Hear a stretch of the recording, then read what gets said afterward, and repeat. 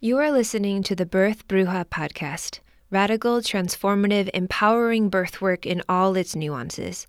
Reproductive justice, racial justice, reclaiming ancestral wisdom, decolonizing the birth space. Here, my friends, we go deep. Join us each month as we chat with activists, scholars, healers, community wellness workers, birthing folk, and beyond to explore topics from their roots to their leaves. You are listening to episode 11, Am I Enough? Of the Heart on Sleeve series. We are joined by birth workers Daniela Morales, Kelia Alder, and Brooke Patmore. This is part one of a two-part series where we dive into conversations that are typically reserved for behind closed doors. As some of y'all might have noticed, I took a 3-month break from the podcast. In September, my partner and I suffered another miscarriage, and holy shit, did that experience kick up a storm of past traumas. For the first 2 months, my body was a battlefield of somatic manifestations that I have never dealt with before.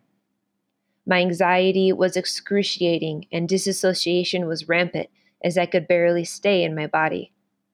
I was pissed and numb, and the only things that brought me comfort was being outside and staying burrowed in the house with my love and fur babies. I was having flashbacks from our first miscarriage, blood pouring out of me and into the toilet. From an abortion I had almost a decade ago, being in the stirrups and hearing the noise of the DNC machine being turned on, and of a sexual assault that occurred in college. All of these experiences were swirling around, and it took all of my effort to keep showing up for myself and for my commitments. I had very little left to give. The last few months have humbled me in the deepest of ways. I've been reminded once again that healing is not linear, that being able to articulate our traumas in a practiced way does not save us from new wounding or the reopening of old wounds. That isolating, while it comes so natural to me, is not a healthy practice. And lastly, in a sandstorm of inner chaos, loved ones can provide the only sturdy thing to hold on to. I share all of this with you because this podcast is a manifestation of my dedication to birth work. Especially on a public platform, it is way more comfortable to share the aspects of myself that are most ironed out. Just like it is way more comfortable to share the conversations that are most practiced and polished. But what about the conversations that are so vulnerable that it makes us cringe to think about sharing them in public? What about the conversations that reveal the most insecure aspects of ourselves? What about the conversations that reveal that we're works in progress and that we don't have the answers? Over the last few months, I feel like these were the only conversations I had.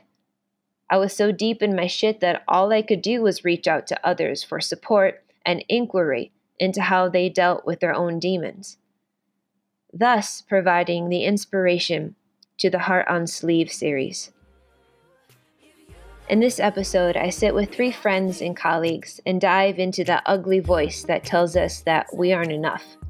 That we aren't professional enough, that we aren't brown enough, that we aren't white enough, that we aren't femme enough, that we aren't educated enough, that we aren't enough, we aren't enough, we aren't enough.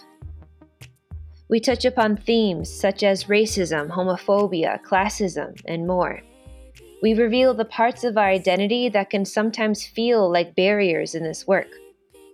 In short, we showed up bravely and wore our hearts on our sleeves. Stay tuned. Welcome, everyone. Thank you so much for being here. Yeah. Yay. Boop, boop. Boop, boop. We have a lot to talk about. So to start us off, please begin by introducing yourself, letting us know where your people are from and what are you doing these days. Daniela, will you start? Sure. So my name is Daniela Morales. I am from San Francisco, born and raised, and my family is from Nicaragua. We have indigenous roots to Central America. Most of them are over here now in the Bay Area. I am a birth doula, postpartum doula. I am a mother. My son is 15 months old, and I'm a sister and cousin and tia and just a family-oriented Latina. Yep. Beautiful. Thanks. My name is Brooke Patmore. I'm a birth and postpartum doula. I was born and raised here in the Bay Area. And I don't know, my roots are not exciting. European descent, I'm sure. Some Celtic in there. That's exciting. Yeah, I like to get a little witchy with my Celtic roots, so I'm into that. But yeah. I'm Kelia Alder. I use she, her pronouns, and half of my family is of Chinese descent. About 2 generations ago, they came over from China, and then the other half is European mix, mostly Danish as far as we know. And I'm a full-time, full-spectrum doula, so I do births and miscarriage support and mostly birth and postpartum constantly. Thank you all for that. So, note to listeners, Daniela, Brooke, and I are all members of the same doula team, and you will hear us reference our work as a team. And to tell you a little about it, we are a team of 4 birth doulas, and we work in what is structured like a doula agency.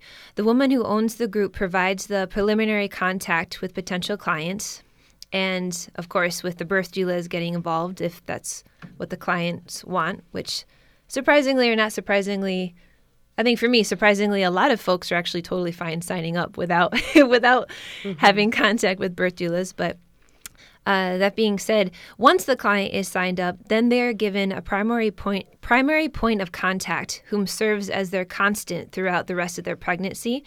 Any and all updates, questions, personalized attention, etc. is done by that primary point of contact, otherwise known as the PPOC. The rest of the doulas will meet the clients and establish rapport during their prenatal visits.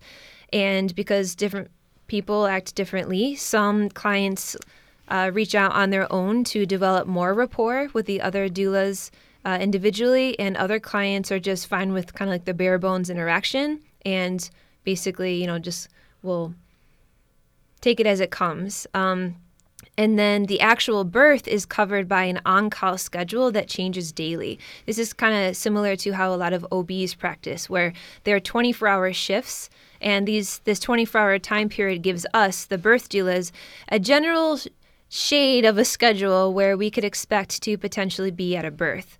Once at a birth, we last as long as we can, and if we need to be relieved, the next person on call will take our spot, and that will be one of the 3 other remaining team members. The client is already familiar with them, and since we're all in a team, we're all transparent with our care of the clients, so even though the primary point of contact, again, is like the primary point of contact, the other team members know updates after every OB appointment. They know if there's a client who's having a strange rash on their belly, and it's a very hive mind sort of thing. So there's a lot of pros and cons to this sort of approach, and you will certainly hear some of them later on in our discussion.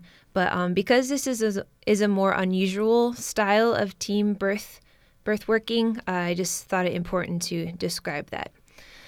So, Heart on Sleeve series. This idea came to me after needing a few months break. I had some shit going on in my personal life and needed some space to deal with that. And then, of course, it poured into my contemplation around birth work. And it's actually you all. I mean, Kelia, you're not on our birth team, but you are a friend, and it's with each of you individually and a lot together that our intensely vulnerable conversations help me get through it. And not only when I say through it, I'm not like, oh, I'm totally better, but I feel much more grounded in myself and also much more healthy and grounded in my birth work. I think a lot of times my initial reaction when life gets difficult is, oh, I'm not enough. I'm not happy enough. I'm conflicted. So how can I be supporting someone else in such an intimate journey when I'm struggling with my own intimate journey? And there's just so much instability. And I really want to thank you for being my friends, for being my community. And that's when, that's when I realized that I think it could be beneficial for a lot of folks out there to kind of get a glimpse of the behind the scenes, vulnerable, intense stuff that happens between birth workers, where we're not all polished and we don't all have the answers, and we expose some of our woundedness. And I just thank you for being brave enough to show up and record things for strangers to listen to. Yay. Thank you for having us, Ari. Thank you. Yeah, and all the work that you're doing, really. You're amazing. Incredible. Yeah. So to ground us in this vulnerability, to ground us in this woundedness, I am not enough. I am not enough. I am not enough. I'm not enough. I am not fertile enough. I am not wise enough. I am not femme enough. I'm not professional enough. I'm not old enough. I'm not spiritual enough. I'm not healed enough. I'm not smart enough. I'm not likable enough. I'm not white enough. I'm not organized enough. I'm not Asian enough. I'm not enough. I'm not enough. I'm not enough. I'm not enough. So that was intense. And I like it. And you like it. Yeah. It's really hard, especially those that are here. We've been working on our shit for a while. Mm-hmm. And we've been practicing all sorts of modalities to silence that voice in a variety of ways. And to say it out loud can feel almost like a betrayal of self. But the reason why I wanted to open up that way is because it's acknowledging that voice within us, and also it's acknowledging for so many folks the statement, the voice that gets in the way of them doing their work, that gets in the way of them connecting to their strength. So if any of that resonated with any of y'all out there, you're here with us. Mm-hmm. And we hold you. Brooke, thank you for letting me pick on you first. But what is this statement? What did that invocation bring up for you? Yeah, I think the first thing that comes to mind for me is as a non-binary, more mask-presenting person, I often feel like in this work that's so femme energy, so about even the divine feminine or that mothering presence, that at least on the surface, when clients or see me for the first time, they might not feel that I have that to offer, or when I'm in spaces that are just of birth workers, I don't necessarily see myself represented. And yeah, that's definitely something that comes up for me, even just like viscerally, when I'm working with folks or meeting them for the first time.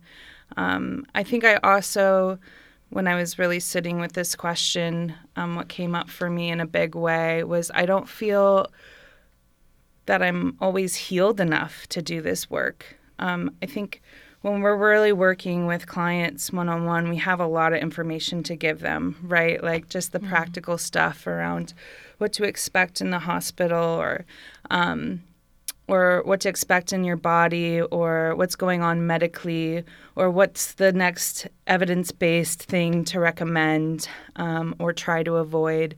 But really, above all that, the most important thing is about embodiment and bringing folks back to themselves, because it's only like their intuition, their higher power, their internal strength that's going to navigate them through the process of birth and even parenting and beyond.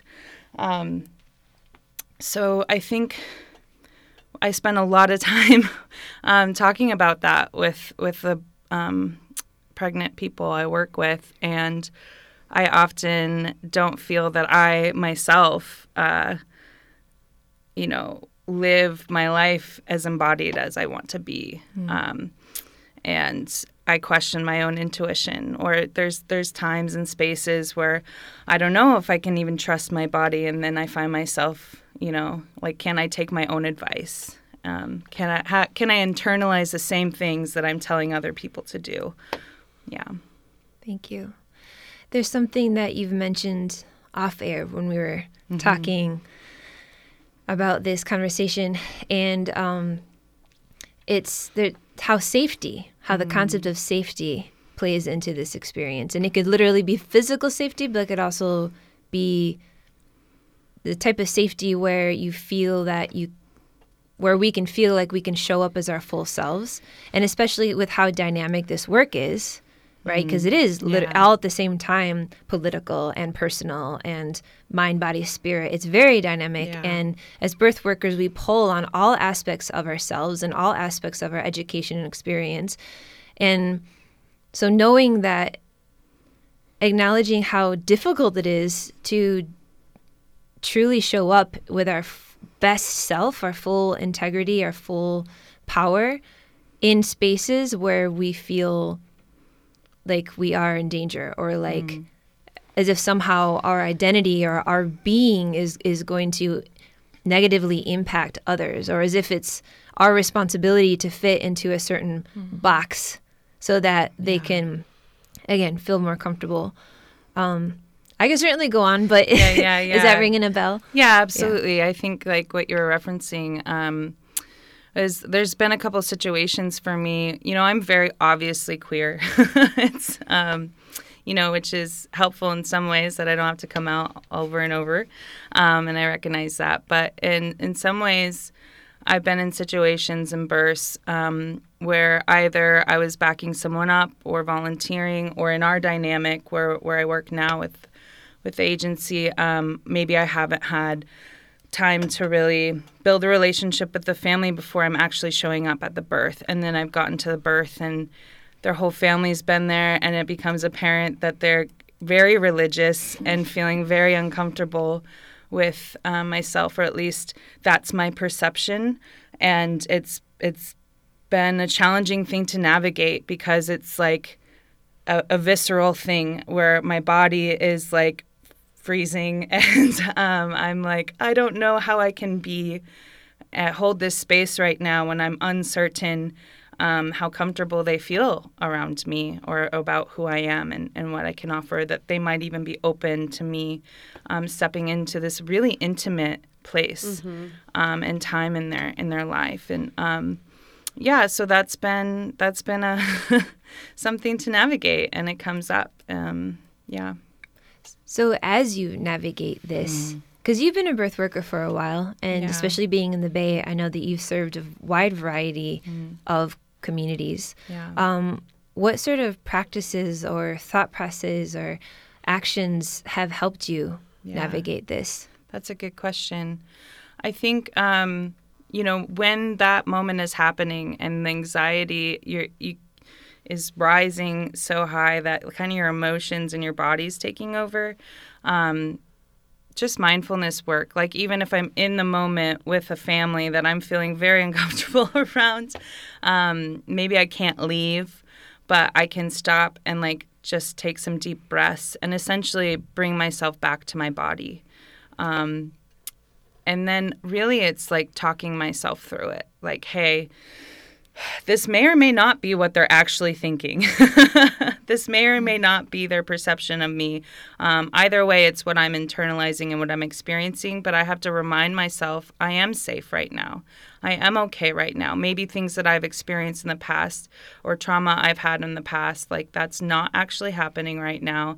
And I have to talk myself down and back into a space where I can be present. Because at the end of the day, this isn't about me. And whether or not they have these ideals of me doesn't mean that I can't still be there for them and be present in this place and hold this space. So, yeah, I would say mindfulness practices, just breath work, really simple, like not like leaving to go meditate for 20 minutes, but literally in the moment, just taking 5 breaths and being conscious and aware and telling myself that I am okay. and kind of reminding my body that, like, you're okay, you're safe, like, it's going to be fine. Yeah.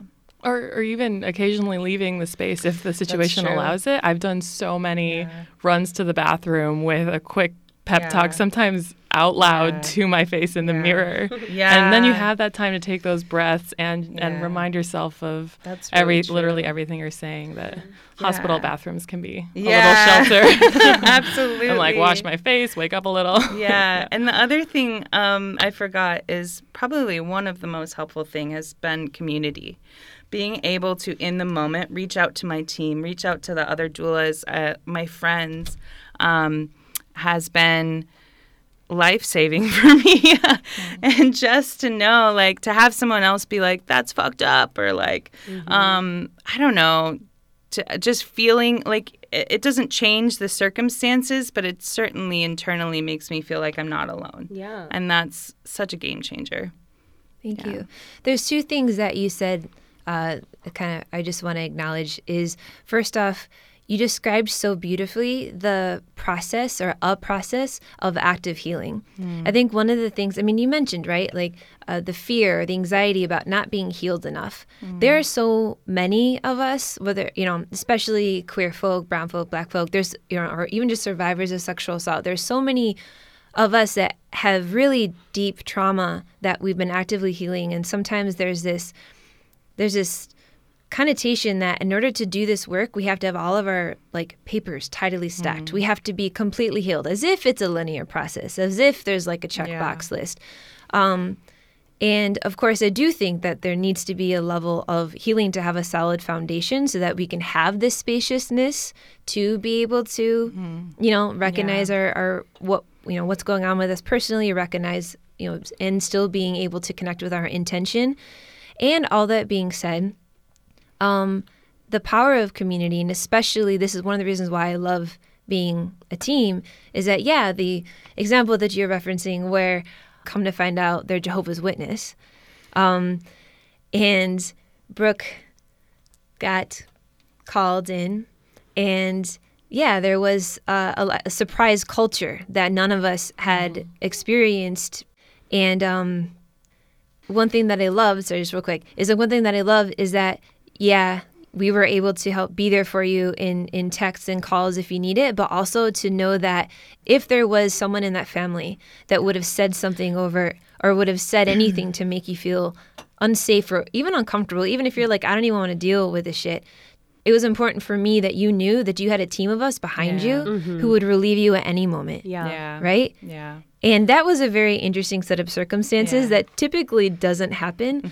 But I just think that also is really important for community, for us to have each other's back. And so that we know that there never has to be a time where we have to compromise our feelings of safety, true safety, for the sake of just, staying at the birth. Yeah.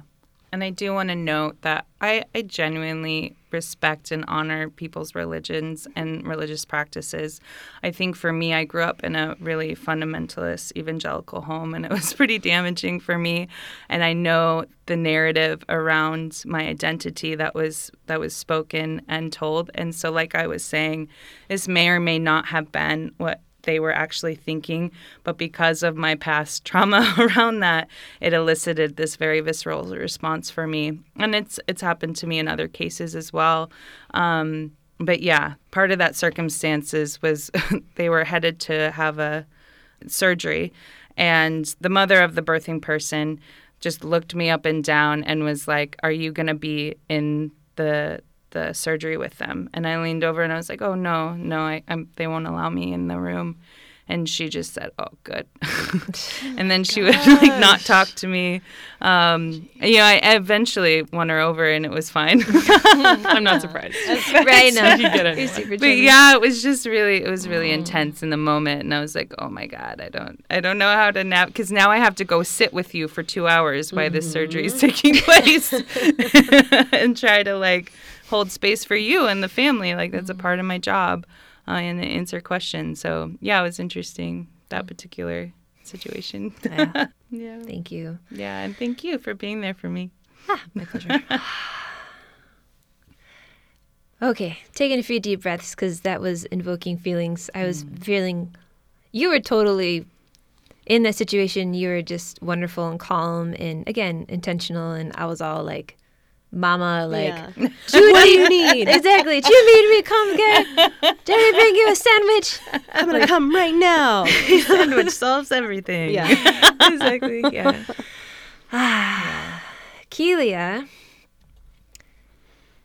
I know. How are you feeling with all this? What does this bring up for you? What sort of? I mean, I'm resonating with everything that everyone's saying. I just feel like anytime you show up and meet with a family for the first time, or whether it's especially at those like Meet the Doula events where it's like a dozen couples and a dozen birth supporters, anytime a birth worker diverges from that, what people expect us to look like, especially, or sound like, if your voice is lower, or if you're not like a middle-aged, white, cisgendered, older hippie, then they kind of look at you twice. And, so all of my own insecurities are brought up. When we were doing that activity earlier, like I could have gone on for an hour and just kept on listening. Yeah, for some reason, I'm like a foot taller than like most doulas when I go to those things. So already I'm like standing out. Or like I used to practice in Boston where right now we're in the East Bay, but it's the birth scene is much wider there. And it was... most people of color families kind of make a beeline for you, but otherwise you like, there are even the people looking for birth support are majority white. So anytime you're different from that, it's so easy to get caught up in like, there's no way they're going to hire me. Yeah. And of course, when they do, it makes it that much more special to be like, I am worthy. I do know what I'm talking about. I am like a professional who they're picking me for me, not because I have the like 50 years of experience, or I have the dream catcher earrings that all these older white women are wearing. I feel like that especially, or like the feathers, whatever. Anyway, there's like so many problems with that, but I'm not going to get into it. I also find like another angle to this not being enough for me has been not being like a good enough birth support. So I know that sometimes you land with a client who kind of expects a doula to be their fix all. So like somehow like I don't have to go to childbirth classes, or I don't have to read a book or do any work with my partner or be introspective about this process at all. Like you're gonna be the fix and give me exactly the birth that I want. And I feel like that leaks into my brain, or I just generate it myself of like I have to read all of the books and I have to talk with all the doulas and like have all the mentors, because what if something goes differently? And I could have done something to prevent it. Like so many times I've left a birth and then found out about another position that could have helped with that problem. And then her extra pain, her discomfort, her, or whatever pronouns they use, like their experience is my fault. And I know that it's actually pretty big-headed to think that I can control every birth outcome. And the irony, of course, is that we're always telling our parents, you can't control what's happening. Like there are pieces that you can, and you can set your intention, and that is really valuable and makes a big difference. But we are also like approaching this process with openness. And yet I don't apply that to myself. And I do stay awake at night being like, why didn't I do? Like maybe if Ari was there, or if Brooke was there, if Daniela was there, things would have been better. And I totally let this family down. And of course, then same conclusion that Brooke was drawing earlier, that having that community to call someone and have them speak the truth into your phone of like, you did everything you could in that place, with what you had. And of course, like continued education is valuable, but to just have the reminder of like, you did make a huge difference. And then typically that's the first postpartum visit. What they're saying is, can't imagine going through it without you, and all those really affirming things. You're like, okay, I wasn't the useless piece of shit that I thought Yeah. Just like, sure, I held your hand or whatever. I can reason my way through it. Yes, I squeezed your hips for 50 hours or whatever. Oh my God. That's my personal record. Yeah. That's I impressive. didn't use I got my the arms for a muscle month. spasms to prove it. Oh Right? my God. Yeah, Also, seriously. as one tall girl speaking to another tall girl, it's a lot. It's like to be in like a deep ass squat. Because Yes. most people are much smaller in height, and that's legit. I also just want to pause and just acknowledge something too. Is the opening reference you made about the Meet the Doula events. It brings up this dynamic that is only been within recent decades, which is the professionalization of birth work, right? And when I finished my birth training, I was all like, I want to do this, and like, this is awesome. And then all of a sudden I'm like, fuck, like, I don't have a website. I don't have business cards. Like, I need to come up with an original, awesome business name that like reflects my soul. And then it's like, I don't even have any neck scarves. Like, Exactly. like What is it with the next card? exactly. Yeah. It's like, and all these, and then also thinking too about like, oh, all my stretchy clothes are yoga clothes, and that's too sexual. But then I have to like appeal femme, so it can't be like bulky. Yeah. So there's all these things that come up, and then. And so therefore also when you look online, you see the people with the beautiful websites who are also, and I've said this before, but it's so true, especially in the Bay, where like suddenly you see people and they're like part-time Instagram models and like blog writers and like nutritionists and herbalists, and they're also full-time birth workers, and they're like experts at everything. And you're just like, I just want to say nice things to people in the birth room. Like, and so it can be hard to even know where to begin. Yeah. And then to find out that there's some people that are like, oh, I have a full-on like 3 inches, 3-ring binder packet that I give people during the interview, so that it's like has my resume and it has some sample positions. Oh my God. And I'm just like, That's so many trees. it is so many trees, and I'm So just like, wasteful. also money. Yeah. And then also it's the commodification. It's the capital. It's like the capitalism. It's and also it's this weird like, I'm worthy. See my beautifully printed business cards on shiny paper that's slightly scented. It's like, and even as someone who I've been in the wellness world for a while before going into birth world, so I knew better. I knew that like true quality care is holistic and it's incredibly individualized, and that can't be represented by fancy binders and fancy materials. Like, even though I knew better, when it came to the professionalization, I felt this like expectation, this need, like I must not be legit enough because I don't have the 3-ring binder, or I don't have like the free mini essential oil kit to offer, like, and so I just wanted to name that because I think that is very real for a lot of us, and that very much plays into that experience of like, I'm not enough. Yeah. And then also one more thing too. Sorry, with the whole Go one for it. disclaimer: I had a deliciously large caffeinated beverage for today, so sorry. No, it's here. Sorry, not sorry. But the other thing too is this, like with capitalism, there's this like entitlement that's like, oh, I'm going to pay you, so then therefore you're required to be the one expert in my life, and you're required to make sure that my birth experience is XYZ, which, as we all know, is totally not. It's like hiring a fitness trainer and being like, okay, so you're going to work out for me. You're going to be literally moving my muscles, and if I don't get the definition I anticipated by X number of times, like, it's just because you're a bad trainer. Yeah. It also just plays in, though, to how, especially folks that were socialized as femme, we've been socialized to give away our power constantly. Not make your own decisions. Exactly. And also folks of color. And anyone that's basically anyone. not a white man. Sorry, proceed. Absolutely.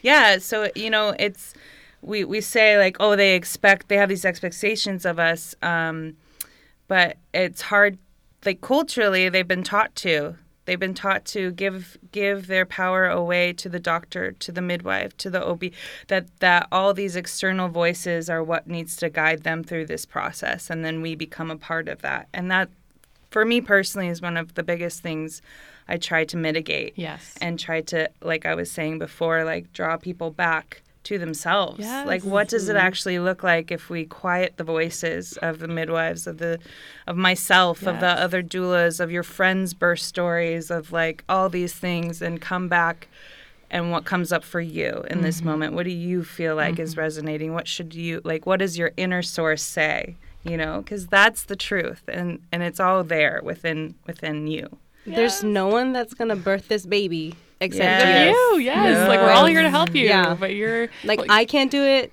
Ari can't do it. Keelia can't do it. Brooke can't do Absolutely. it. You really got to dig deep. Absolutely. Yeah. I often say, like, birth is not a team sport. Oh, that's good. Oh, but it kind of, you're right. Well, it's like Look we at- all help. Like, yeah, we're all Yeah. important pieces, but it really is them. And like, going off what you said, like, what's any better about a doula if they're just treating the birthing person Yeah. as an OB would? You know, I think you should not get the epidural. I think you should just really do things my way. You got to get up and walk laps, and Yeah. that person is still there being told exactly what to do, and not. Absolutely. Yeah, no, I feel so. It strong happens about all the time. I've had clients literally in the moment of like their baby is crowning, look at me. The doctor wants to give them an episiotomy, and they look at me and ask me what they should do. And I have to say, I can't make that decision Yeah, for you. my I can opinion only doesn't give you matter. the information around that. And yeah, that's a really hard thing to navigate. Yeah. Because at the end of the day, like, I don't want them to think about me when they think about their birth story.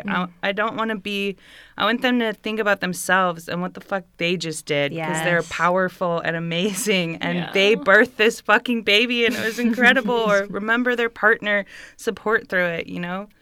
Yeah. Yeah, one of my favorite doulas said once, like, we have to try and work ourselves out of a job. Yes. That's Yeah. such a, You know? yeah. Yeah. Yeah. Yeah. Or another really corny way of putting it is like, doulas don't fly in with their superhero capes on. They fly in and help you tighten your own. Yeah. That's so cute. That's so cute. I read that somewhere. Nice. I would really credit cute. whoever came up with it, but I don't know who it was. I love that. So that was just a huge piece that we acknowledged. We digress. You, Yes. yeah. Going back to you, Keelia, like, can you speak, I guess, is there any more? I mean, I know that's a big piece, right? A big narrative that's been challenging. Yeah. Is there any other larger narratives that you've been navigating in this work? Well, another side to it, along the lines of like, I'm not the one with the million letters after my name showing all the yoga certification, et cetera, and the hyper professional side. But I also I have the most in common with a lot of like POC doula groups, like that's like my crew, and in those circles, I often end up feeling. Not because what any one person is doing, but I end up wondering, am I like woo-woo enough? Like, do I like, I don't build like an altar at every birth, or I don't have one in my home. And I honor all of these traditions and I love them and I get things out of all of them. But if we're like going around and talking about like the different birth kind of the most ceremonial pieces of births that we've supported in, I don't have very many options to choose from. And then again, it's like maybe I'm not making my clients' birth like ceremonial enough, or I'm not, like, which is just, there's so much there. I feel like no matter what setting, especially somebody who's grown up identifying as femme, we're going to find really creative ways to say that we're not enough. Yeah. So either side.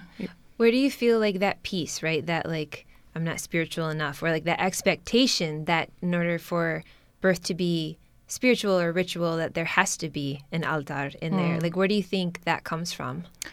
I don't know. It might be just that those are often the types of births where the people involved are talking about the spirituality of birth, because I'll often, like, it is so intensely spiritual whether the parents have the words for it or not, like I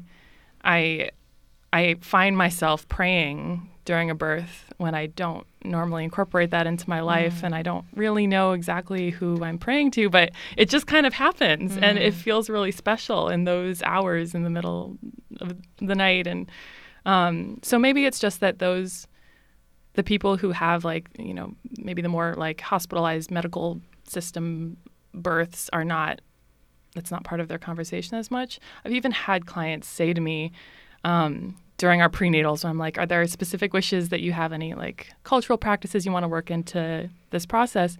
They'll be like so embarrassed. They're like, oh, I don't know, maybe this sounds like really crazy, but I was kind of wondering if I could have like this item that means a lot to me, or like, I really want to talk about my great-grandmother during my birth. I know it sounds insane. Like they're always qualifying it like that, if they bring it up at all. But that's the good stuff. Yes, right? exactly. Like, that's what we want. Mm-hmm. I'm like tripping over myself to be like, no, please, this is perfect. Like, let's please. So I don't know, maybe that's kind of why it's just not as part of their vocabulary. I'm not used to talking about it.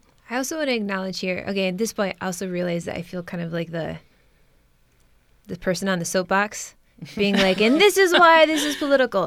But I know that because we had this beautiful conversation, actually, when we were walking around a lake and talking about the fact that we both serve communities that are birthing folks that are white families, and then also in relation to families of color, how we'll be like, all right, like mi gente, like these are my people, like like let's make this into that beautiful altar, like let's like, and then when we give space, like this particular is what we shared, is that when we create space, if they say something, there's this apology.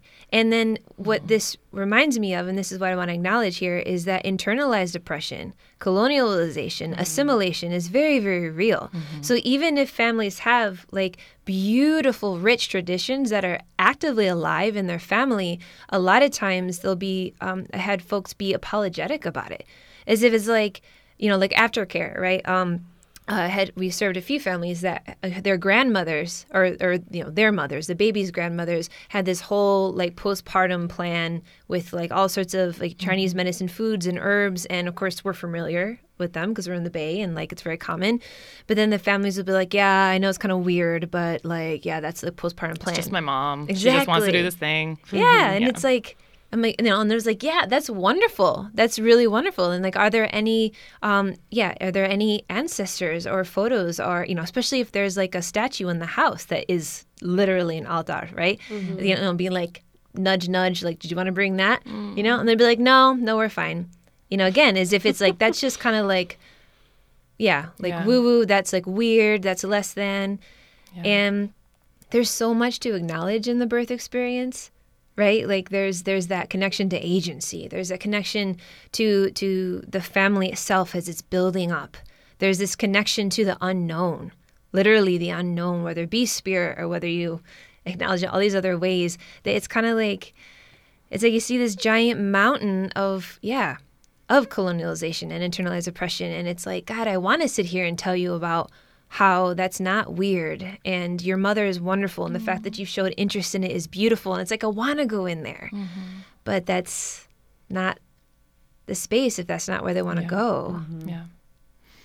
Oh, absolutely. So what do you do? What do you guys do in that situation? Hold space for them to, I sometimes it is listing different examples of like, if you, for example, have a practice, no matter how silly it is, no matter how cheesy you might think it is, like I name those things because I know they're thinking it. Like, please tell me, and that, birth will be, you'll find, I think, that it will be spiritual whether you will it to or not. Yeah. So, just being very frank about it. And I think like families figure that out like in the process, right? Like in the prenatal visits and all the discussions beforehand, they're probably like, this bitch is crazy. Right? But then going through it and then living this postpartum life, they're like, oh my God, give me all of that woo-woo-ness, we need it. Women need it. Femmes need it. Like birthing people need it. Like you need to feel that you are loved, just not from your child, your partner, but from like multiple sources, and whether it's medicine, whether it's music or healing hands, like you just, I guess you don't know that you need it until you know, and so I think it's important for people in the birth community to continue offering this medicine, to continue saying like, hey, like you might not know right now, but you gonna know, right? Like, continue, keep putting it out there because it's gonna come around. It's gonna come full circle, and then they're gonna be like, oh, well, Erie told me, and now she's like the best person ever, right? She is though. She is though, right? Yeah. You guys are silly. So, in all the navigation of these narratives, what practices or actions, what do you do to support yourself in all this? Like, you mean like my post-birth ritual or in the moment? Anything. When you're like in the moment and you're like, I'm not professional enough, or I'm not like spiritual enough. I want to, like when you're feeling the what do you do? Oh my God, I'm going to cry. Get it out, girl. Thank you. My dad, every time we used to leave the house, every time we used to leave the house, whether it was for school every morning or before we'd like go out to a bar in high school, he would look at each of us and get real serious and say, remember who you are. Oh my God. And we would tease the shit out of him every single time, especially if it was like a bunch of my buddies over and we're all going out together and it's like 10 p.m. on a Saturday and he would still do this and he'd do it to them too. He'd do it to my friends. It was so embarrassing. But he wanted us to stay grounded. Like, no matter what you see going on out there, like, you are, and sometimes he would make it longer with each of us. Like, you're a strong, independent woman. You're beautiful no matter what anyone says to you. And remember that when I'm not there. I know. Oh, yeah. Crying too. I know, right? Like, and like it was so corny, but it added up. And so I would start doing that to myself through college once I had left home. And I have a list of very specific things that I remind myself of. So, like, for example, I have a history of having an eating disorder. So it's really important for me to remember, like, apples and peanut butter is my favorite snack. And I should always eat that. It's, like, such a healthy snack. But, like, it was really important for me to remember, like, it's okay to eat. Yeah. And this is Kelia's favorite food. Or, like, I'm a dancer. Or I, like, the most Kelia things. I love having long hair just because I like it blowing in the wind. That's the only reason I have long hair. So I have, like, a list of, like, 5 to 10 things where if it's, like, part of my mindfulness practice in the middle of a birth, if it's hard, or afterwards, I'll sometimes say these things out loud. Usually I'm writing them down or just thinking about them. And then I know we were thinking about getting into this more later, but my post-birth ritual is actually very specific. I call my partner on my way home, partly to keep me awake, and also to tell him to heat up whatever food I'm craving, because usually I'm starving. He will have that hot for me as soon as I walk in the door. I'll eat a shit ton and then take a really long shower. I'll cry during the shower. Shower no matter is how a good it sacred was. space. Yes, you're so safe and like letting it all go, just like washing away the birth. But I cry whether it was an incredible thing or a really hard thing or mixture of both. I cry very easily, in case you can't tell. Good. Yeah, I never benefit from holding it back. I gotta just let it go. And then I watch an episode of Jane the Virgin. No matter how tired I am, I love that show. This is so good. It's great. Oh, I recommend it for all the doulas out there. And then I sleep for like at least 12 hours. Even if it was like a 2-hour birth, I'll still sleep like forever. Yeah. So those are my self-care. That is tips. amazing. That is amazing. That's such a good Awesome. ritual. Yeah. Thank you. Daniela, Da-da-da.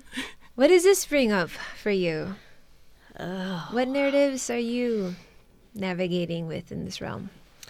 Yeah, so thinking about this question, what came up for me is that a little background. My son is 15 months old. I had a traumatic birth experience. It was a planned home birth. Ended up in C-section in the hospital. Wasn't at all what I had planned, and it was hard. It was really, really hard, and I had postpartum anxiety and postpartum depression, and I jumped back into birth work pretty quickly around like 2 months postpartum. I know, it's wild. We're shaking our We heads. are shaking our I know. heads. Like, shame. But I did it because of the postpartum and because of the depression, because of the anxiety, because of the trauma.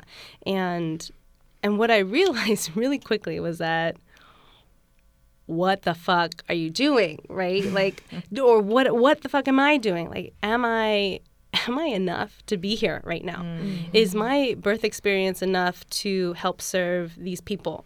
When moms or birthing people would ask me, like, hey, like, okay, like, it's pushing time. What do I do? How do I do this? I'm like, girl, I don't know.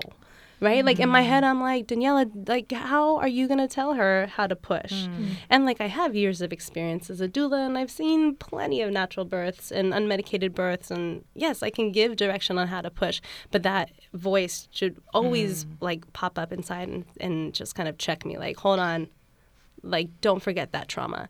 And so I would carry that into birth work. And even, like, prenatal visits were pretty triggering for me, where sometimes parents would say, like, well, the C-section is the last thing we want. Like, we don't want to go there, so how do we avoid that? And in the back of my head, I'd say, like, I would go to this place of, like, well, I didn't want a C-section either. Like, and no one's, like, asking me, but that voice just keeps coming up. And so my birth experience really came up in all of this. And I've done a lot of healing work around it, and I feel really grounded in speaking about it now. But it just comes up every once in a while, and then you can't avoid it. Like, I'm dealing with a traumatic birth in helping a birth, right? Like, there's no way of escaping it.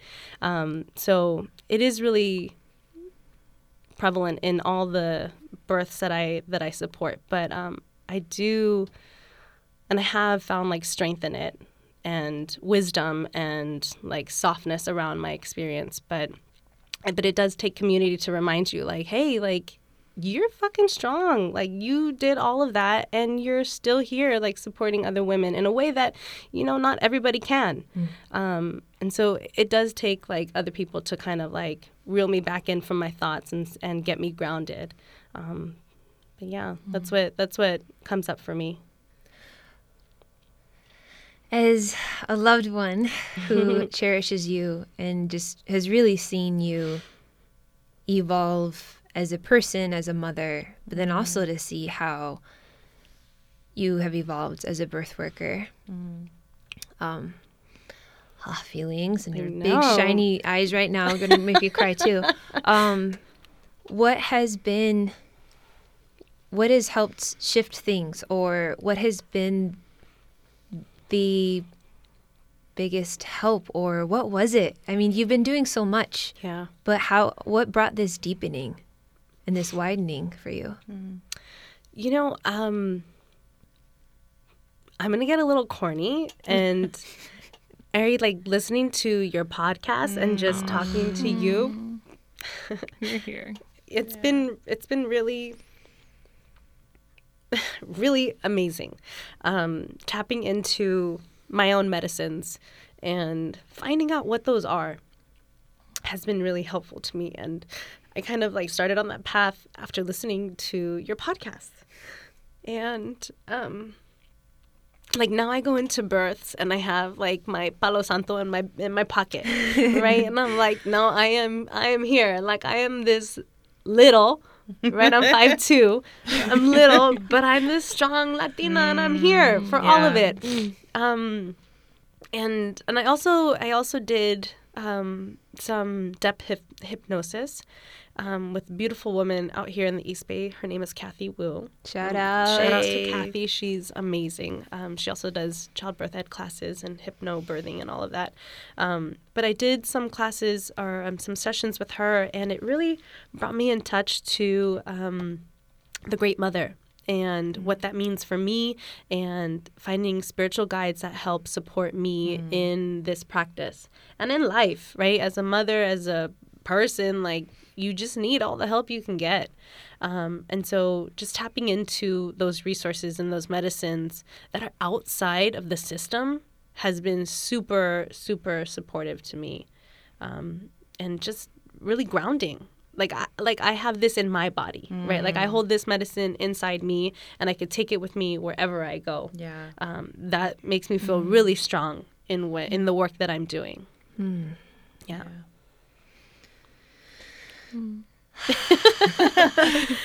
I just have to interject really quick, Daniela, as being blessed to have been your partner and gotten to know you over this last year and really treasure you. And I don't want to mitigate your experience in any way, but I also have seen powerfully how your trauma, how your healing has been really powerful medicine for the moms you support as well. I've been born witness to clients that had said, Daniela, right before I had to go into my cesarean, and having Daniela there and say, hey, this happened to me too, and it's going to be okay. Say that was like a game changer for them. And what you carry and what you bring to the table in your own experience is so, in your own being, it really permeates. Yeah, absolutely. Oh my God. It's so good. Yeah. It's all so good. Yeah. Thanks. Thank you. On that Daniela love bandwagon, I have a very clear, vivid memory of a spontaneous doula date with a bunch of us there on a lake in the East Bay. No one was on the beach, which is weird because it was a Tuesday or a Wednesday or something, so it felt really special. And that was around the first time that I think actually the first time that I had shared with y'all that we had another miscarriage. And I was really numb and very angry. And I think I just told Brooke, like you and Maureen, when then Daniela, you showed up and Maureen was giving tarot readings, and you just you're meeting most of the people for the first time, and you just brought your magical basket of vegan treats and laid out, and it was your turn for your reading. And so you just started sharing what you were going through, and you started describing how one of the struggles you've been having is trusting your body and truly believing in its potential, and then the process of returning to it, about how yoga has been feeling shitty because you don't want to be there and it betrayed you, and how slow movements, while before it felt awesome, now you just want to go to a kickboxing class or something, start punching someone in the face, and not someone in the face, something in itself, or someone depending on the day, right? And I was just so amazed that the reasons behind what you were saying was so different than my story, but you were describing to a T what was going on. And for me, I had been struggling in I believe so firmly in the potential of healing and of the transformative power of the birth experience. And even though I have never been a birthing person, supporting people on their journey, I feel it within myself. And so after this last miscarriage, it brought up,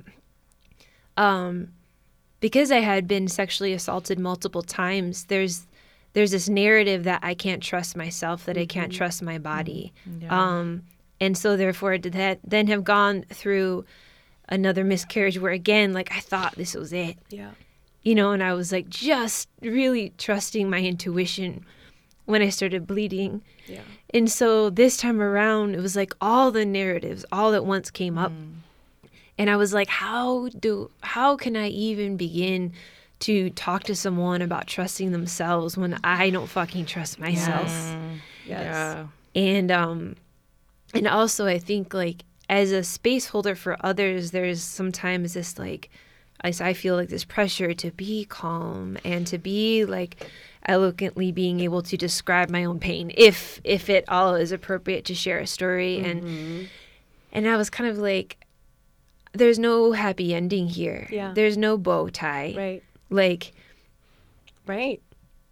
And it was in that moment of hearing you describe your journey and describe how at that point you weren't in a space to believe at all, but you were I'm just showing up. I'm just showing up. I'm going to burn this shit here. I'm going to move my body like this. It sucks, but I'm just going to do it. Yeah. And all of a sudden I'm that's what I just, that's it. That's where I need to be. I just need to continue showing up. Yeah. Yeah. You just got to keep doing it. And I think I think what you said about, like, there's no bow tie on the end of this story, right? It's so fucking true, right? Like, miscarriage, C-section, like, sexual assault, like, you just can't put a fucking, like, bow on it. You just can't. So you have to do the work. You have to do the work that's going to get you through to the next day, to help the next client, to help serve you in whatever way. And it's not easy, right? It's not fucking easy. Yeah, I like that. And it's still okay. It's still okay. Yeah. It's still okay if your C-section story sucks, because it is, right? Yeah. Like,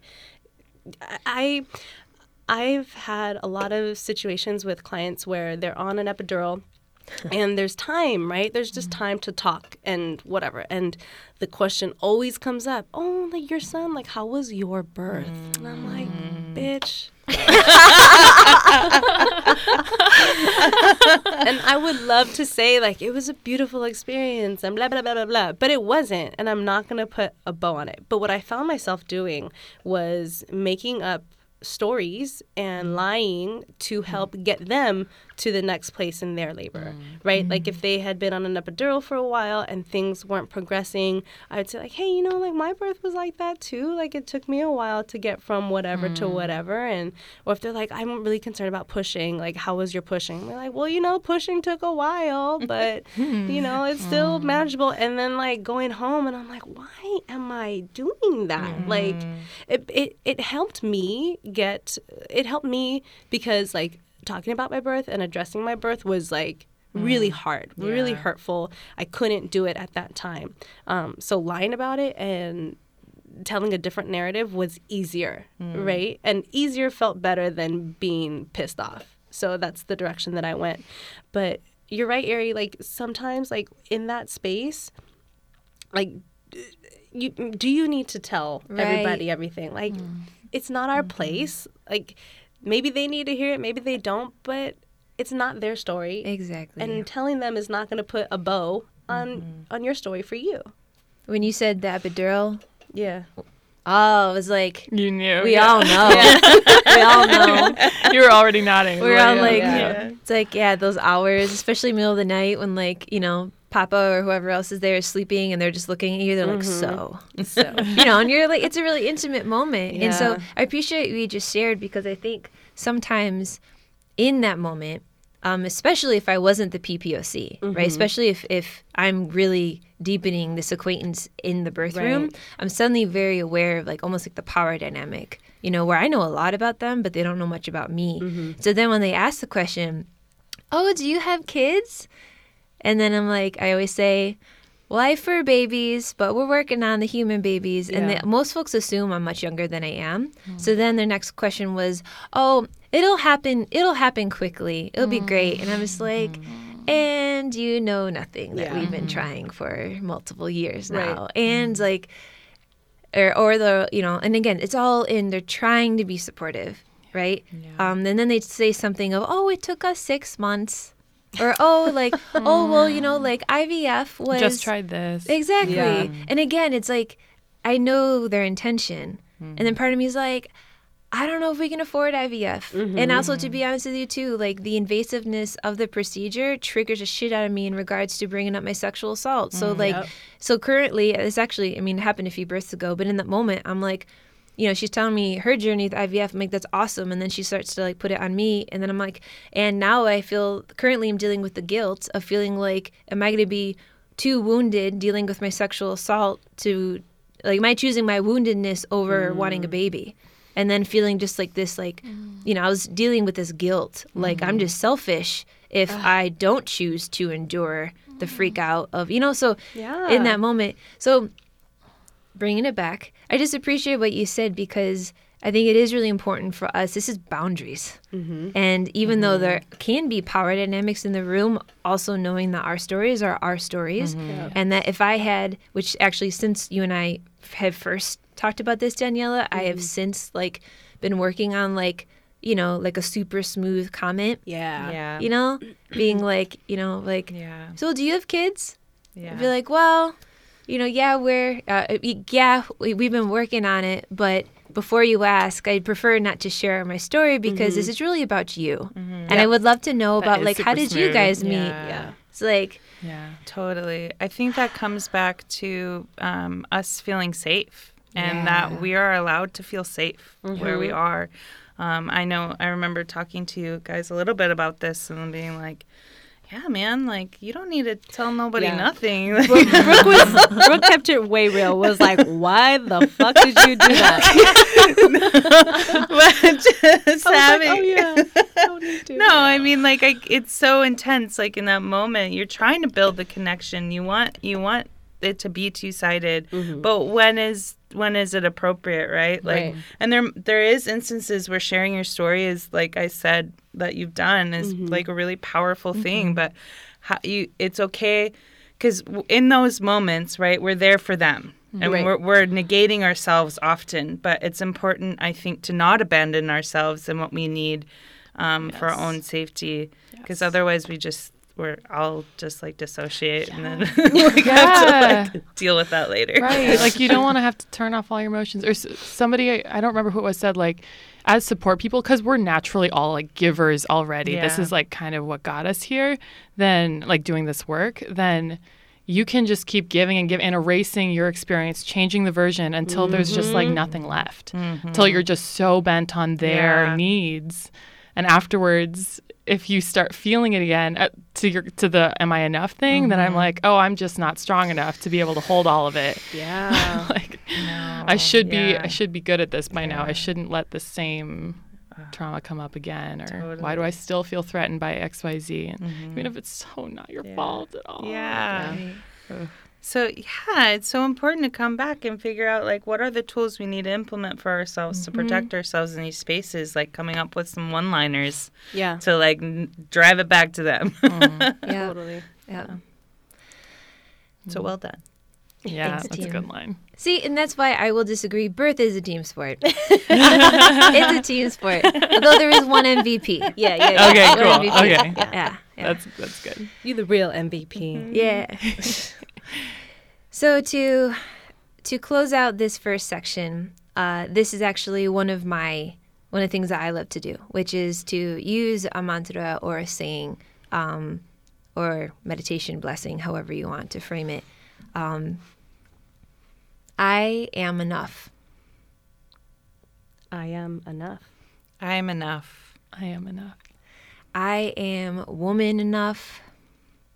I am whole enough. I am present enough. I am loving enough.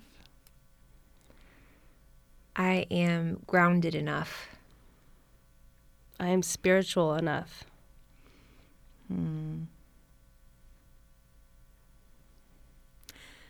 I'm enough. I am doula enough. I am enough. I am enough. I am enough. I am enough. I am enough. I am enough. I am enough. I am enough.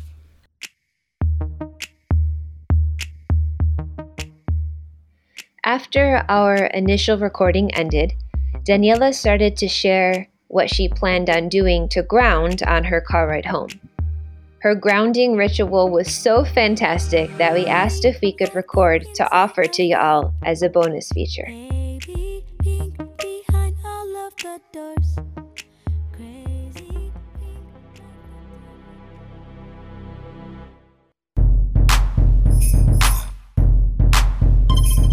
So my ritual to head into births is very grounding. It's hyphy music from the Bay, E40, Tupac, Mac Dre, whatever it is. A lot of bass, a lot of amazing lyrics, right? But it's something that gets me amped, and it's something that brings me back to my roots of living in the Bay Area, being a Latina, being a person of color, getting me amped, getting me ready for a birth, holding space for myself and who I am, and in being a brown woman. I'm hyphy. Tell me when to go. Tell me when to go. Tell me when to go. Tell me when to go.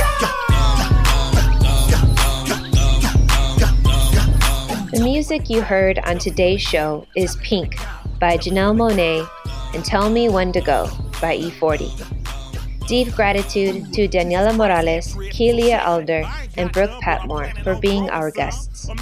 Follow me on Instagram at Birth Bruja to continue the conversation. Tell me when to go. Talking on my Getro on my way to the south. My second or third trip. Some Henny, some Swishers, and some Listerine strips. I've been your host, Ari Guajardo Johnson. The Birth Bruja podcast is produced by Catherine Petru of We Rise. Be sure to check out show notes for links and resources. Follow us on SoundCloud and iTunes to help us expand the impact of this work. Until next time, my friends, thank you for all the ways you show up in this world. Blessings and gratitude.